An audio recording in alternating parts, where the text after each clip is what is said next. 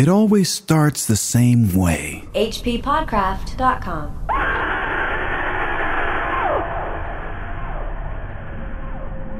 First, there's the feeling. Have you ever felt the tread of little feet walking across the top of your skull? Footsteps on your skull, back and forth, back and forth. It starts like that. You can't see who does the walking. After all, it's on top of your head. If you're clever, you wait for a chance and suddenly brush a hand through your hair. But you can't catch the walker that way. He knows. Even if you clamp both hands flat to your head, he manages to wriggle through somehow. Or maybe he jumps. Terribly swift he is, and you can't ignore him. If you don't pay attention to the footsteps, he tries the next step. He wriggles down the back of your neck and whispers in your ear. You can feel his body, so tiny and cold, pressed tightly against the base of your brain. There must be something numbing in his claws because they don't hurt, although later you'll find little scratches on your neck that bleed and bleed. But at the time, all you know is that something tiny and cold is pressing there, pressing and whispering. That's when you try to fight him. You try not to hear what he says, because when you listen, you're lost. You have to obey him then.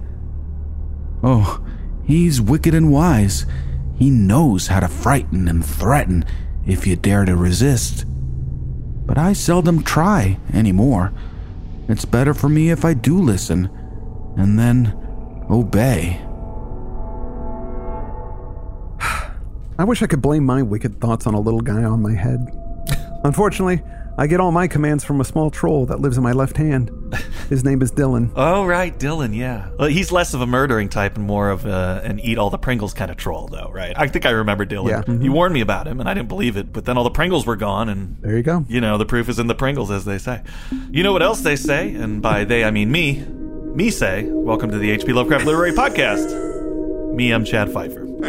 And me, I'm Chris Lackey. Welcome to Bizarro, hppodcraft.com and Patreon. Since we snubbed Robert Bloch this past October, which was previously Blochtober, but This time it was a Ray Bradbury month, we thought we would give you a little block in January with a month we like to call Happy New Fears. New Fears for New Year's. We're going to do a potpourri of stories this month, no particular theme other than they are horror tales.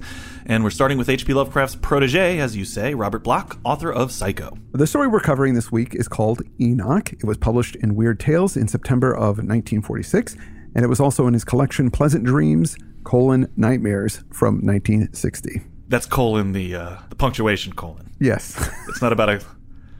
Colon it's not nightmares. about colon having pleasant... Yeah, it's not about colon nightmares from 1960. Or nightmares about your colon. That's a whole different collection. There's also a 1976 album called Gravely, in which Mr. Bloch reads this story himself. Oh. I only found out about it a few minutes before we started recording, so I haven't heard it, but if you're a vinyl collector aficionado, it might be a record to seek out. There are different places online you can buy it. Wow. Although mostly when I think about vinyl, I think about music, not audiobooks. And when I think about music, I think about this week's reader. Returning to the show, it's Mr. Levi Nunez. Yes, Levi is the artist behind Loot the Body, a band that creates music based on Dungeons & Dragons and its many influences. We already hipped you to Loot the Body's first track, Tower of the Elephant, based on the Robert E. Howard story. You can watch that video on YouTube, where you can also find the sweet tracks Down at the Tavern, Here Comes the Wizard, and Caught in a Gelatinous Cube. I love that one. I love it. We'll link out to the page. It's really good stuff. It is. This is the best band to ever cover Appendix N from D&D. Yes, it's the number one band to do that. Definitely. But great music to play as you kick off 2020. By the way, I can't believe it's 2020. I know. That number doesn't even make sense to me. It's crazy. Blade Runner's the past now. It's the past, yeah, but I guess that puts us back in the roaring 20s. Oh, wow. Yeah, we're here. 100 years ago, Lovecraft was just hitting his stride, and hopefully after 11 years now, we are as well. Not sure about that, but we've got another year ahead of us, and so, we'll see how we do. But let's talk about this story. It's called Enoch. This was recommended to us by our listener, Murat Yazan, who actually gave us a few good recommendations we'll use this month. I also heard about the story last summer. I was talking to a sound guy on this project I was working on, telling him about the podcast and how we'd recently covered a bunch of Robert Bloch, and he said, "Oh, have you read Enoch?" And when I told him I'd never heard of it, he kind of rolled his eyes like I was an idiot. This is apparently a very popular story by Bloch. And not knowing it kind of put a dent in my horror nerd credibility at that moment. We're here to rectify that, Captain Gatekeeper. I hope you tune in and find out that we now have heard of Enoch, which is a biblical name. I believe he was one of the descendants of Adam, who lived between the creation and the flood, that antediluvian era. Mm-hmm. Enoch was the son of Jared and fathered Methuselah. That's the part of the Bible that used to blow me away when I was a little kid and I'd read this stuff, because everybody lived for hundreds of years. Yeah. And it made no sense to me then. I guess it still makes no sense to me, but other than it was like a literary convention. But at the time, I was like, there were really people who lived this long? Enoch apparently lived 365 years before he was, quote, taken by God, which some interpret as meaning that he was actually taken to heaven alive. Anyway, I don't know if the biblical Enoch is significant to this story at all. Let's just jump into it and see if we can make any connections there. I'm not thinking we will, but... I don't think so. The story begins with our narrator, this guy, Seth, describing a little creature that crawls on his head and whispers things in his ear. Commands and things.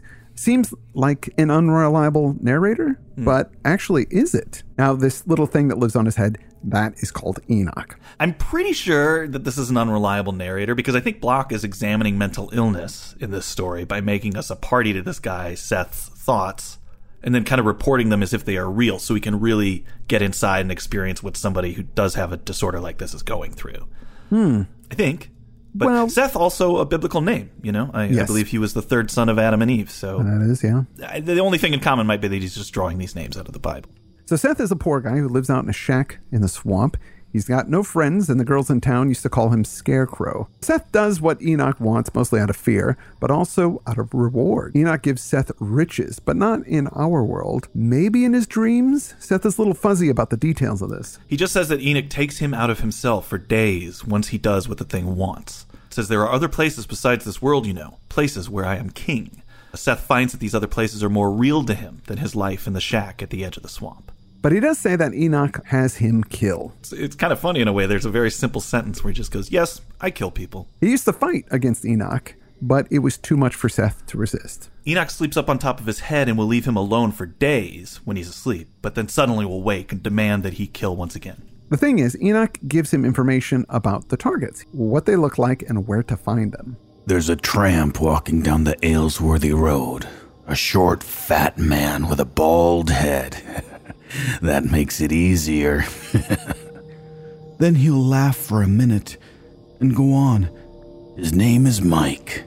He's wearing a brown sweater and blue overalls. He's going to turn into the swamp in about 10 minutes when the sun goes down. He'll stop under the big tree next to the dump.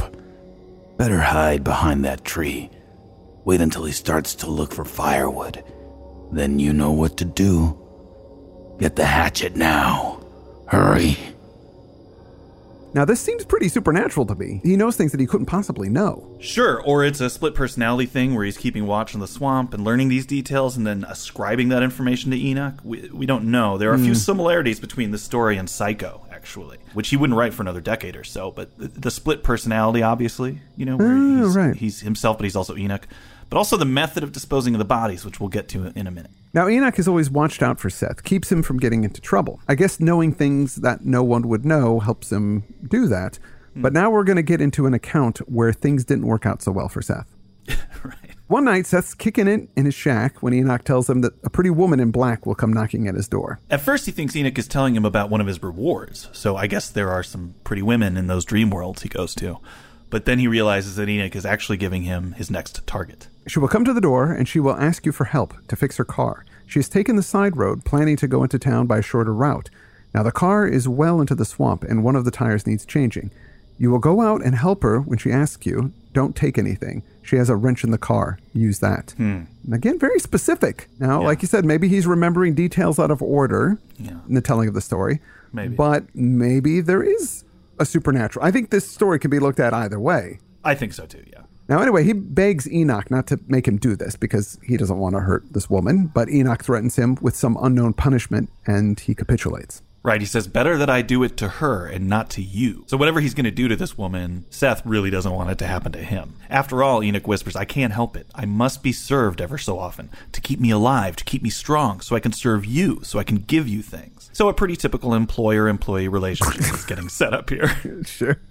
It all happens just as Enoch predicted, and the woman is killed. Enoch also tells him how to use a log to push the car into the swamp muck. Now, Seth didn't think it would sink, but it does. Enoch knows all. This is what I was talking about. The car descending into the muck is very reminiscent of Psycho. It's one of my favorite scenes from the movie. I assume it was in the book, but after Norman has killed Marion and disposes of her car, it's in the same way. He puts it into a lake or a swamp, pushes it in, and then it stops for a minute, right? It's not going to sink, and Norman is panicked, and he's looking around, I'm going to get caught, and then suddenly there's some bubbles. The car sinks the rest of the way and goes underwater. And Norman smiles. He's relieved. It's a very unsettling part of the movie. Not necessarily because he's getting rid of a body, but because it's when the viewer almost shifts around to rooting for Norman. Yeah. Even though he's just murdered this woman. You get all nervous with him when the car won't sink. I mean, I found myself the first time, and actually every time I see the movie going, come on, sink. Yeah. I don't want him to get caught. And it's a really strange narrative trick, kind of the template you get much later in Silence of the Lambs, where out of nowhere in the plot, you find yourself rooting for the serial killer, which is disturbing, right? Seth also mentions that he used a hatchet on the body, but he isn't specific about what he did. Even though he killed the woman, we know, by hitting her with that wrench that Enoch mentioned. He hit her in the neck with the wrench, but the hatchet also came into play somehow. We don't know how yet. He says, then Enoch told me to go home, and I did, and at once I felt the dreamy feeling stealing over me. I could barely feel the pressure leave my head as Enoch left me, scampering off back into the swamp for his reward. Seth slept for a long time, and he's awoken by a knock at his door. Enoch is asleep on Seth's head, and he stays that way for a very long time after a kill.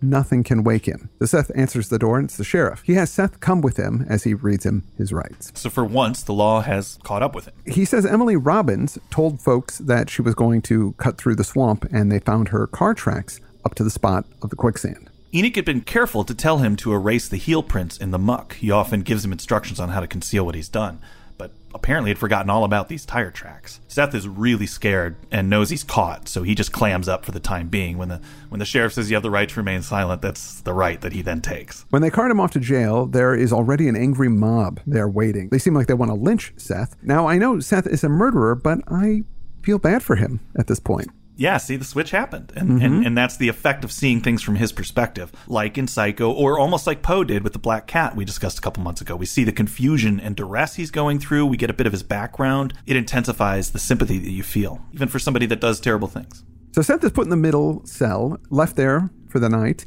In the morning, the sheriff and his crew are out trying to get the car out of the quicksand. And Enoch is still sound asleep in his hair. This guy, Charlie Potter, comes in to feed Seth, and he tries to chat Seth up, but Seth isn't saying anything. He knows Charlie wouldn't believe him about Enoch. And Charlie says that there's some county district attorney coming into town for the trial. Charlie does hip him to the fact that the sheriff is making some connections between this murder and some other disappearances a while back. So the net is really closing in on it. After breakfast, the psychologist comes in, Dr. Silversmith, and he talks to Seth. I like how Bloch goes in for the psychologist stereotype. It says he was a little man with one of those funny beards on his chin. So I assume he's got the Freud beard, business on the sides, party on the chin.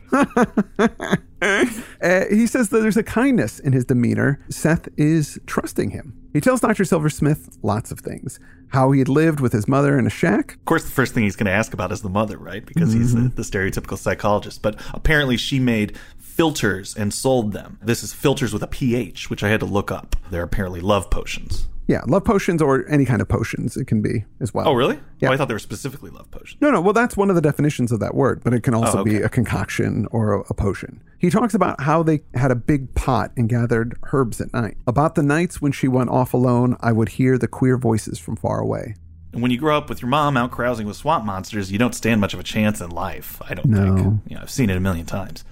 So the townsfolk called her a witch, and she was killed when she made a potion for a trapper that enchanted a girl, and it was that girl's father that came to kill Seth's mother. It's your fault that my daughter ran off with this guy. And then Seth explains all about Enoch, who is still asleep in his curly hair, oblivious to this conversation. I had to mention Enoch and how my mother had made the bargain in the woods. She hadn't let me come with her. I was only 12, but she took some of my blood, pricking me with a needle and dropping it into a little bottle. Then she came back with Enoch. He was to be mine forever, she said, to look after me and help me in all ways. So again, either this literally happened or this is a representation of how she passed on some mental illness to Seth, which is probably more likely, but it comes from the mother. After he tells the doctor, Seth sees that Silversmith is disturbed.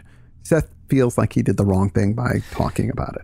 Yeah, he's not quite getting that understanding from the doctor that he thought he would get.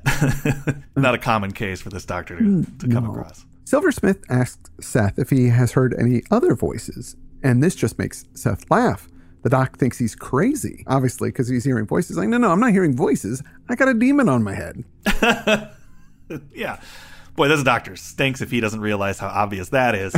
He decides this is the end of the interview and he just clams up. So the doctor leaves and Seth has a little snooze. And when he wakes up, there's this smiling, happy guy there waiting for him. And he's very friendly and kind to Seth. Comes right into the cell and sits with him. He's not afraid that Seth's going to try and murder him or anything like that. He explains that his name is Edwin Cassidy and he's the district attorney. He tells Seth that he knows he didn't kill any of those people. He asks about Enoch. And of course, this shocks Seth. But the DA explains that the doctor told him about it. And the doctor thinks that Seth is crazy. That fool doctor told me when I met him down the street. He doesn't understand about Enoch, does he, Seth? But you and I do. So the DA knows how to play along. Doc thinks you're crazy, but not me. I get it. We're buddies. So he tells Seth that they found Emily Robbins' body with a fat man's body and a small boy and an Indian.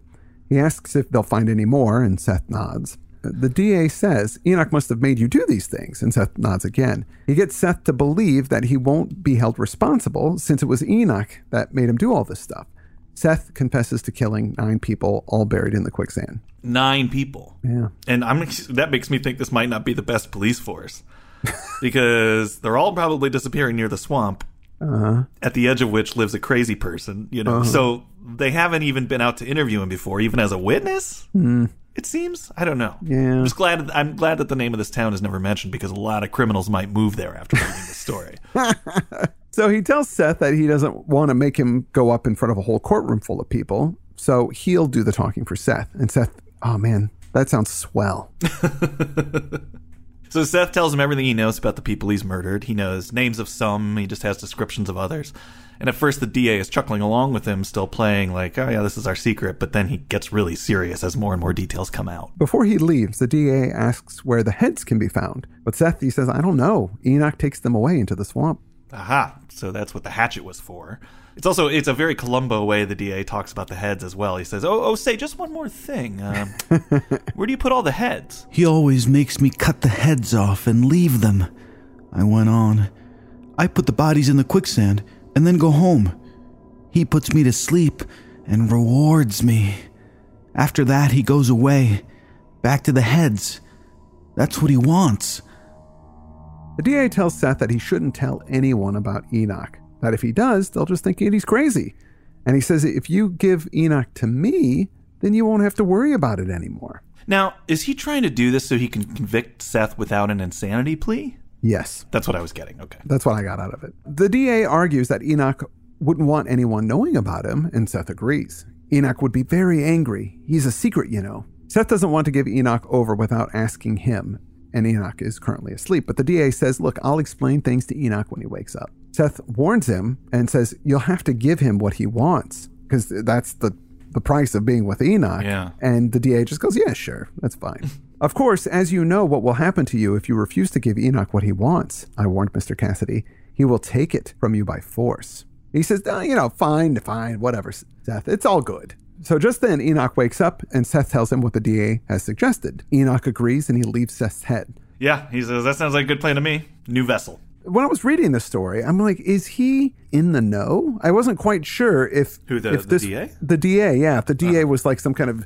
magician or something that wanted this thing for himself. Right. Because I wasn't quite sure at this point in the story, because he seemed so convincing and so knowledgeable. Yeah, me too. I thought, maybe he knows something that it will be revealed, but I don't think that's the case. No. Because later on, we find out it's quite a surprise to him. Well, right. Even his reaction here, right? Because Enoch moves over to his head and Seth asks him, can you feel him in there? And then he goes, what? Sure. And the way he says that, that he's... Yeah, we know. He's just humoring him. And it's got to be so that they can throw him in prison or put him to death instead of... this DA really doesn't want him going off to, Arkham Asylum. Seth tells the DA not to wear hats, as Enoch doesn't like hats, obviously. And the DA Cassidy. He says, don't tell anyone about Enoch. If Dr. Silversmith talks to you again, just say I was lying, because no one should think that you're crazy. That sounded like a fine idea, but then I knew Mr. Cassidy was a real smart man. And he's got Enoch now, so yeah. So that night, Charlie comes in with his supper and he calls Seth a murderer. Seth is hurt since he thought they were friends. Charlie leaves and Seth is just alone by himself for the first time in a long time. But you can call somebody a murderer and still be their friend. I think Seth has got that a little twisted. Can you? In my experience. Okay. So during the night, the moon shines bright and Seth remarks how the moon always makes Enoch restless and greedy. And he wonders, how is Mr. Cassidy doing with Enoch? He's about to find out. Just then, Cassidy comes bursting in, breathing heavy and clawing at his head. Take him away, he screams. Seems the DA now knows that the creature is real. Or at least this is how Seth perceived it all and is telling us now. So he begs Seth to take him away, but Enoch won't budge. He demands the DA, Cassidy, kills somebody. And the DA screams, and he goes into the next cell next to Seth, and he locks the door.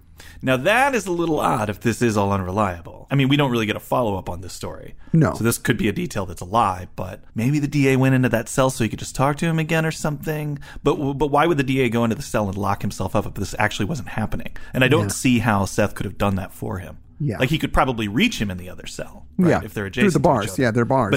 But locking it up? Yeah, I don't know. The DA says, he's crawling around up there now. I can feel him. I can hear him. The things he whispers. Seth, you must help me. Call Enoch. Take him back. Make him go back to you. Seth gives it a shot. He says, Enoch, come on. Come home. But Enoch doesn't even respond. Seth says, it's no use. He won't come back. He likes you. So Cassidy at that point cries. Seth asks who he's supposed to kill, and he says Dr. Silversmith. But he won't do it.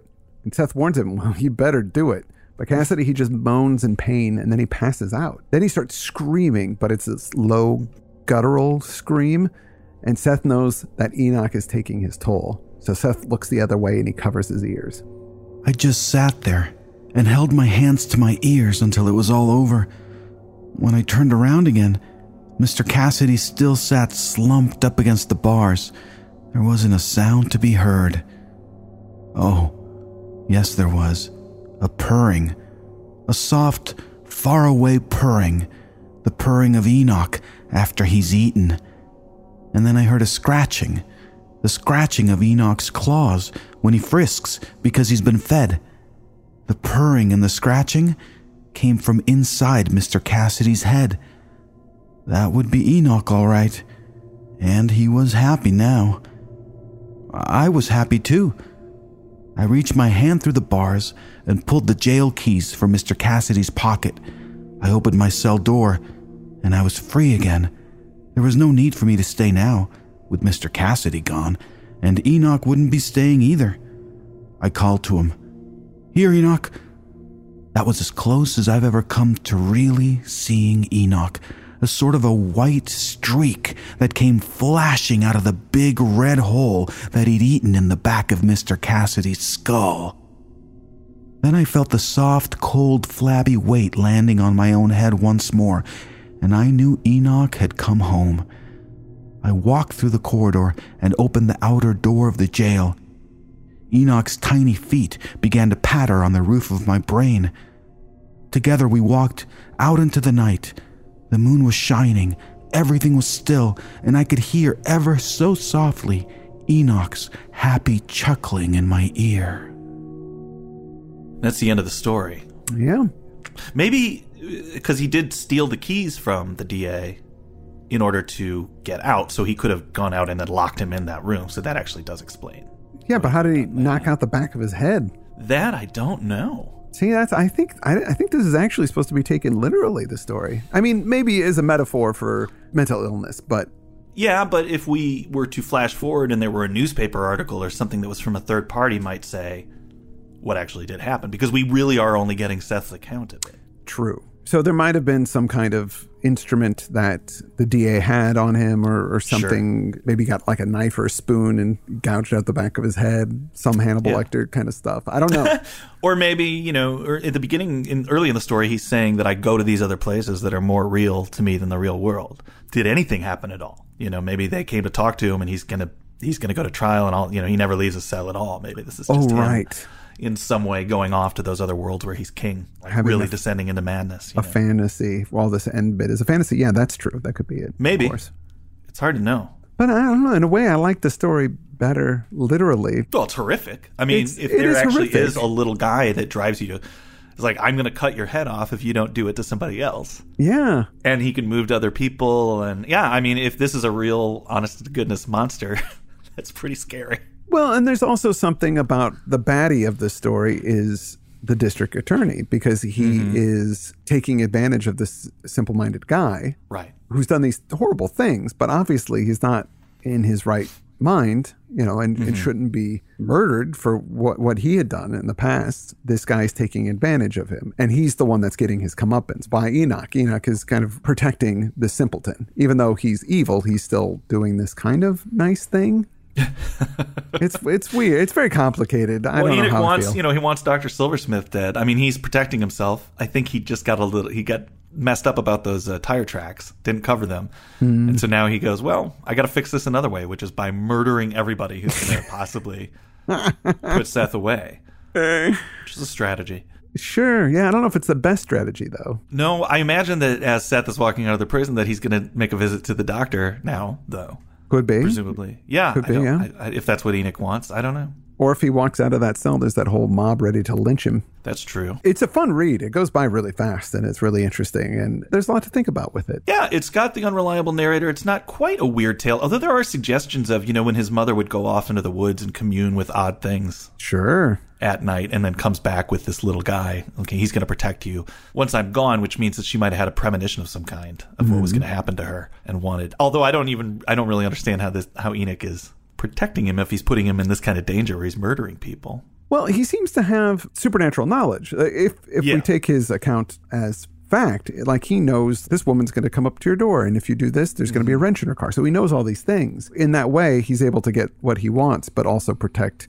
Seth, because Seth helps him get what he wants. It just sounded like he got maybe a little sloppy. If we take it as something, if it is just we're hearing the inside of his brain and his insanity, it does touch on things that we talked about again in The Black Cat, where we were saying, how responsible is somebody for their deeds? And if you get in and you realize what's actually going on under the hood here, it does make you sympathetic for Seth, because he doesn't want to do this stuff. He's just driven to do it by this delusion that he has, or this split personality. I mean, he really needs to go to a mental asylum. So you're right, that makes the DA into a baddie, even if this isn't true, because he's manipulating him so he can just put him in prison to rot. Give him the death penalty. Or give him the death penalty, although there are 9 people. So it goes down. So 9 people did get killed, though. Even if Seth is mentally ill, should he be punished for that still? I don't think so. No? What good would that do?